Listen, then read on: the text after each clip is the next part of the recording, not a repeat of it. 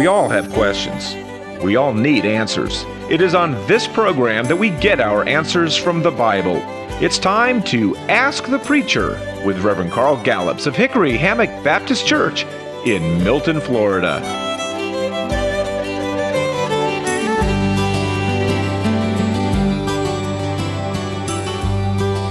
Welcome to another edition of Ask the Preacher. I'm your host, Mike Bates, and with me in the studio, as he is every week, is the pastor of Hickory Hammock Baptist Church in Milton, Florida, Reverend Carl Gallups. Welcome, Carl. Thank you, Mike. It's always a joy to be here.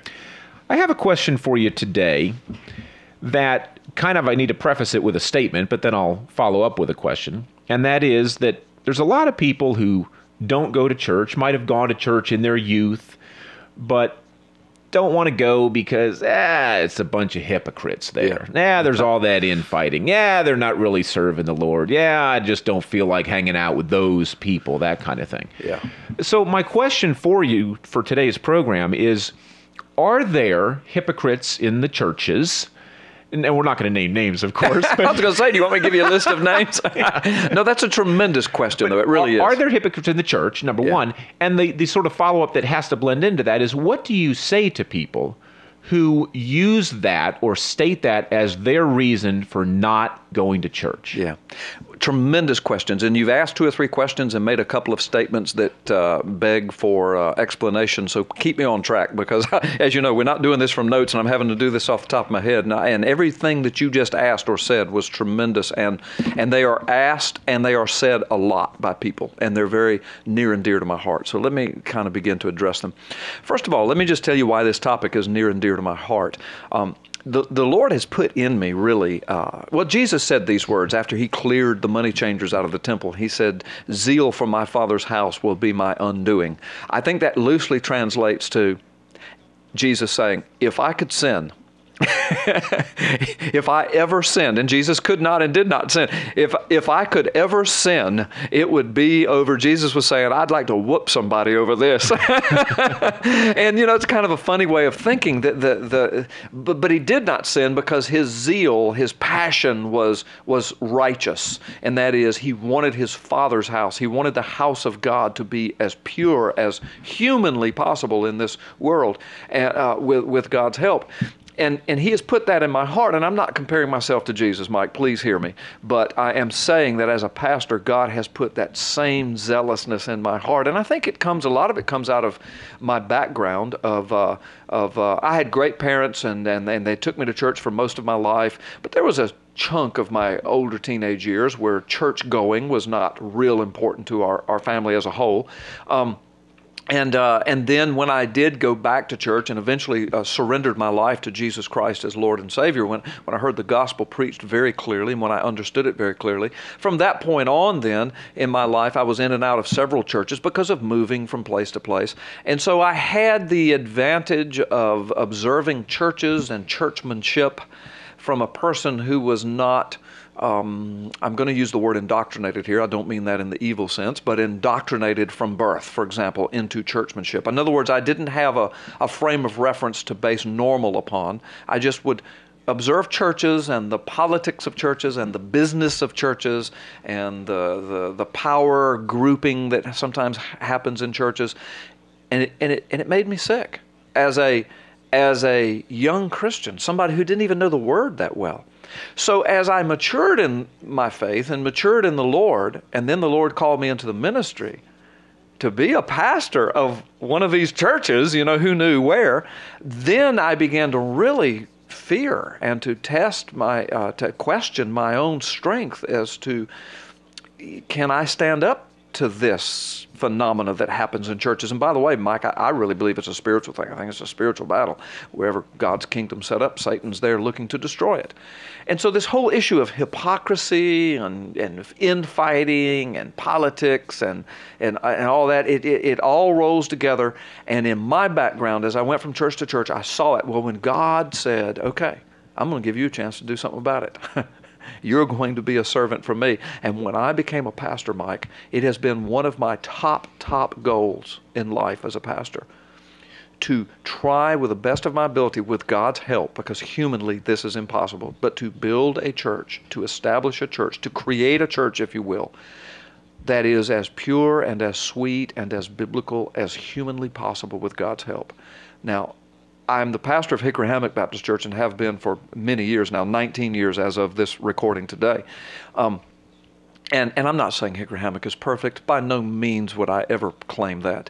But in 19 years, it has come a long way, a long way. The first 4, 5, 6 years, you know what we dealt with in our church, Mike? Hypocrisy, fighting, backbiting, gossiping, slandering, politics, power groups, cliques. That's junk that I believe is in every church, Mike, unless it is distinctly and directly dealt with. Almost the way that Jesus dealt with the money changers in the temple. You just walk right in and you clean it up. Now, it took me 5 or 6 years. I had to pray through it. I had to work through it. I was new as a pastor. I'd been a cop for 10 years. I didn't know what it meant to be a pastor. I had wonderful people who loved me and supported me, prayed with me. I had great deacons that stood beside me. But we had to deal with all that at Hickory Hammock. And you know, Mike, we dealt with all that a long time ago. And so, am I telling you I have a church now that's has no hypocrites in it? No. Am I telling you we have a church that just operates perfectly and has no problems? No. But I'm telling you, Mike, it's the best church that I have ever been in. And I know there are other churches as good or better than Hickory Hammock, and they've worked through the same problems. But I'm telling you that it takes work, it takes prayer, it takes a lot of effort, it takes people knowing the Word and knowing Jesus' zealousness for the church, and then for the church developing that same zealousness. So that's my background. That's why this is a passionate topic to me. Now, to get directly to your question about hypocrites and hypocrisy, as a pastor, I'm confronted with this a lot when I'm inviting people to church, and it's hard to explain to people that, listen, Hickory Hammock's different, I promise you. You know, they've heard that story before. But when people come, they say, "Oh my goodness, we had no idea such a church existed." And I say, "Yeah, you know, we're the best kept secret in Northwest Florida, because such a church really does exist. But you have to come experience it." But people always say, "Well, I'm not going to go down there because of the hypocrites," or "I know somebody that goes to your church that lays out drinking on Friday nights, and he's in your church on Sunday morning, and he takes up the offering, and he does this, and he does." You know, Mike, we have 500 or 600 people right now, as of this recording, that come regularly to our services. Is there somebody that might meet that description? I'm sure. Out of 500 or 600 people there are. We don't run a cult out there. We don't look in people's windows at their house and do background checks on everybody that comes to the church, and we don't run people's lives for them. But when we do get involved in people's lives, Mike, it's when their lifestyle directly impacts the church. If somebody is, you know, living such a life or so hypocritically that it really begins to impact the church, then we minister to them lovingly and hopefully discreetly. But back to the question again, hypocrites in the church. I'm not going to come to church because of hypocrites. I don't need that church stuff because there's so many hypocrites. Well, how do we address that? That's your major question, isn't it? That's your main question, yeah. Well, here's my answer to people, Mike. It's several-fold. First of all, let's define hypocrisy.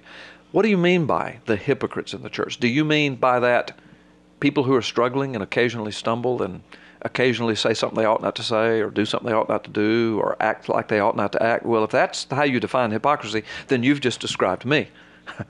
I'm a person. I'm a human being. Yes, I'm a pastor, and yes, I live a pretty consistent, godly life. But I also struggle with my sin nature. There are times when someone might observe me saying something I really ought not to say, or acting some way I really ought not to act, or treating somebody some way that I really ought not to treat them. Now, as a Christian, I always try to make those things right when they convict me and all of that. But at a point in my life, somebody may say, "Look at that hypocrite." Well, if you're going to define hypocrisy that narrowly, then I agree with the Scripture says in Isaiah chapter 9, verse 17, that we are all hypocrites. We are all liars. You know, we are all insincere. That has to do with our sin nature. But I don't think that's how most people would honestly or fairly define hypocrisy. But that's really an unfair definition because that fits the entire human race. I define hypocrisy more like how Jesus defined it, and it's kind of twofold. One is the out-and-out blatant play actor, the person pretending like there's something that they're not solely for their personal gain. And I use the illustration of and I'm not cracking on salesmen here, but let's say somebody that joined a church just so they could sell a product. Maybe somebody who joined a church knowing that they don't care anything about the Lord or the Lord's Word or church people, except they see it as a huge market. I'm going to join the church so I can sell more cars, or so I can sell more insurance, or so I can sell more Amway, or so I can sell more Mary Kay, or something like that. And by the way, all of these products are perfectly legitimate products and perfectly legitimate, wonderful careers and businesses, provided your heart is right. But are there people who join organizations and churches to profit themselves? Yes. Is that a hypocrite? Absolutely. Because some of them will go so far as to join the church and agree with the doctrines and get baptized and put their name on the church roll solely for the purpose of pretending like they're one of the crowd so they can line their own pockets. Yes, that is hypocrisy. That is evil. God knows that. Usually it is exposed. Usually a person can't live that hypocritically for long without really being seen for what they are. But there's another level of hypocrisy too, Mike, that's just as deadly, and the one that nailed Jesus to the cross. And it's religious hypocrisy.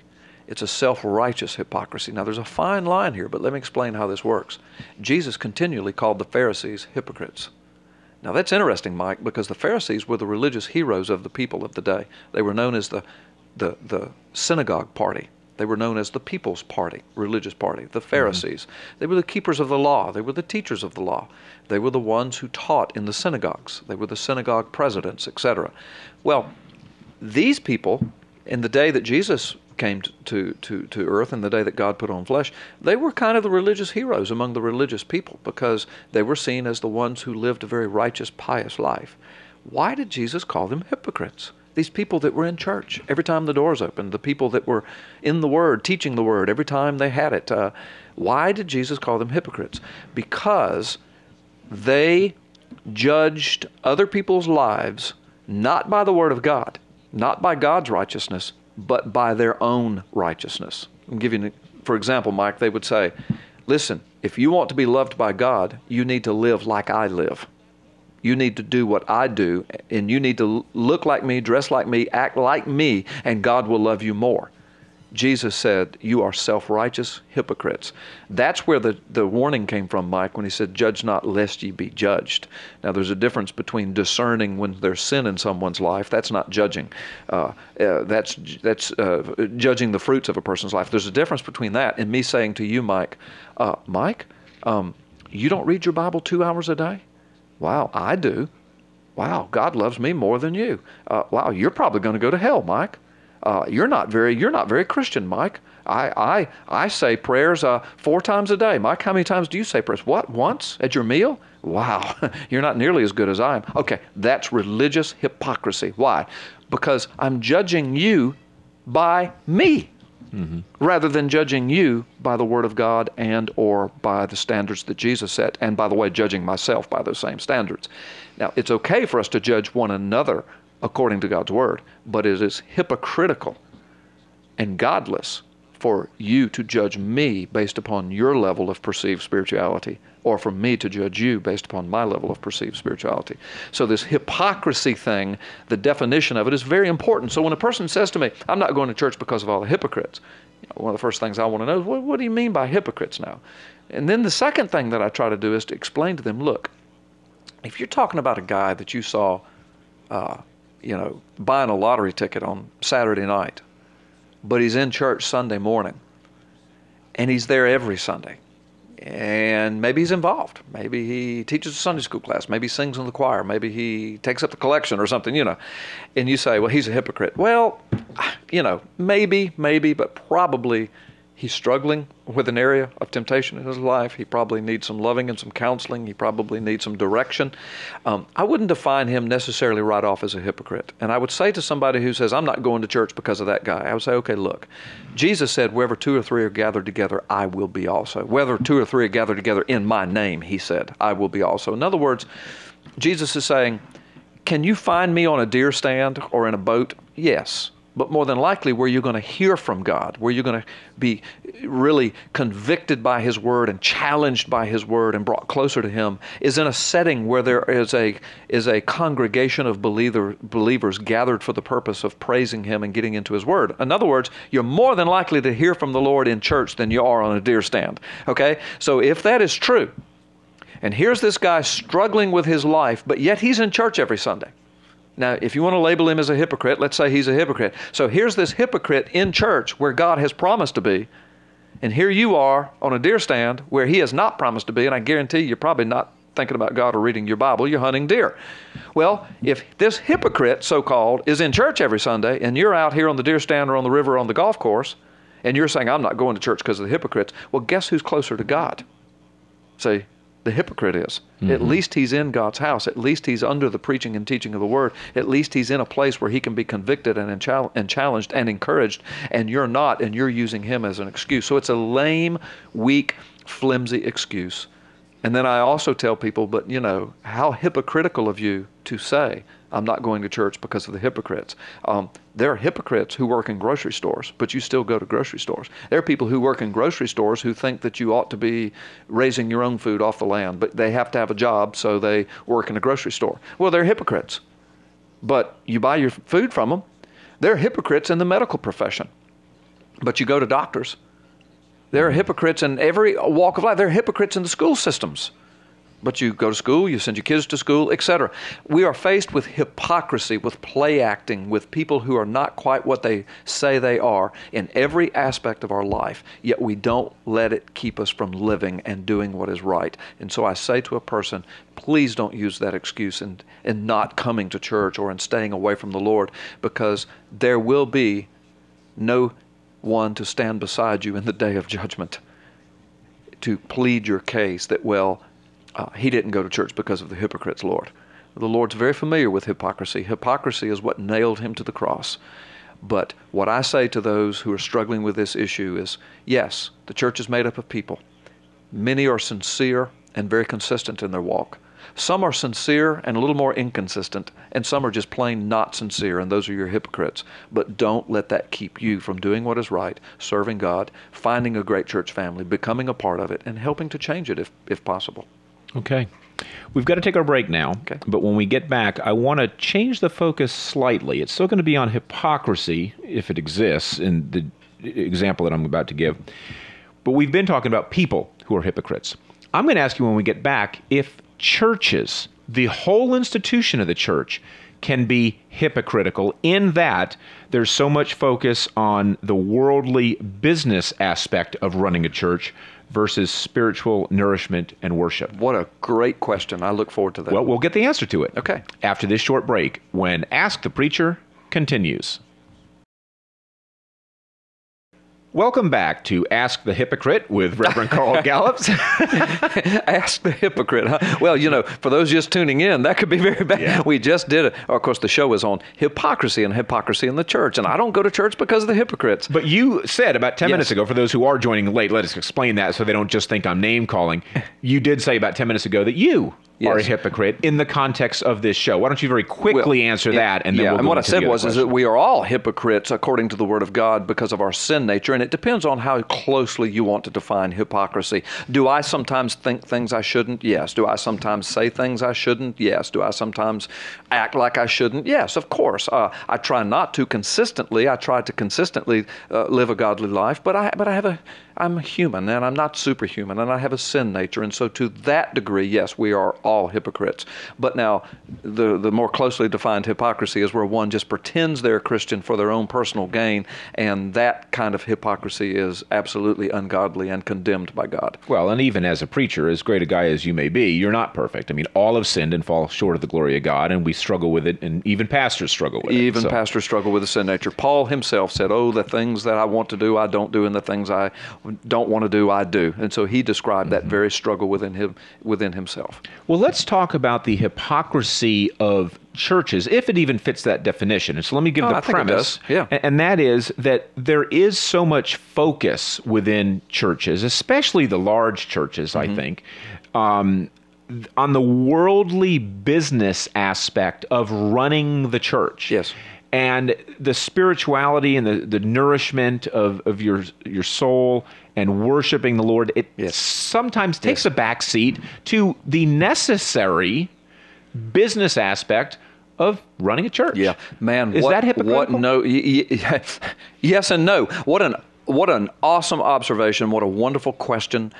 And let me share with the listeners and with you how I try to keep it in balance. And again, I'm not claiming I do this perfectly. I've been a pastor for a while, and I've learned a lot, and I'm getting better. I joke with my people all the time, say, by the time I'm 80 years old, I'm going to be a good pastor because I'm learning so much. But yes, that very balance, Mike, it, to me, is one of the biggest struggles that I have in my ministry and that we have at Hickory Hammock, because in the earlier part of the show, I was bragging on the church that I pastor, how wonderfully balanced overall it has become through the years and how wonderfully consistently biblical and godly it has become, because we dealt with the junk that most churches have. We dealt with that in the first 5 years of our ministry. But, Mike, yes, so much of the business aspect of a church, the worldly business aspect with the words you used, so much of that, Mike, is unavoidable. It is absolutely forced upon the church by the world. For example, at Hickory Hammock, all right, we deal Monday through Friday during business hours. We deal with all of the church programming and the spiritual stuff and counseling and weddings and funerals and deaths and hospitals and surgeries and all that stuff. But you know what else we deal with? We are a business office. We deal with rules and regulations and laws and zoning and ordinances and policies and procedures of governments and the society in which we live, and insurance and payments and banks and loans and documents to be signed and people to be negotiated with, and so that segment of worldly business is absolutely essential in running a larger church.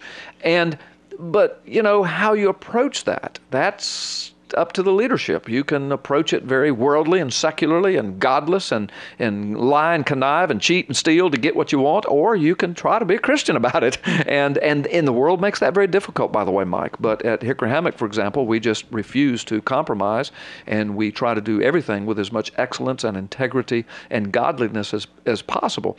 I will admit, sometimes it's right on the edge, because sometimes the world makes it hard to kind of smile and keep a godly attitude when they're shoving laws and rules and regulations down your throat that sometimes seem to be designed to shut you down. Mm-hmm. And you have to stand and sometimes bow your chest out a little bit and stand for your constitutional right and your God-given right to worship and to run your church organization, because there are always some aspects of government seeming to encroach and to kind of shut it down.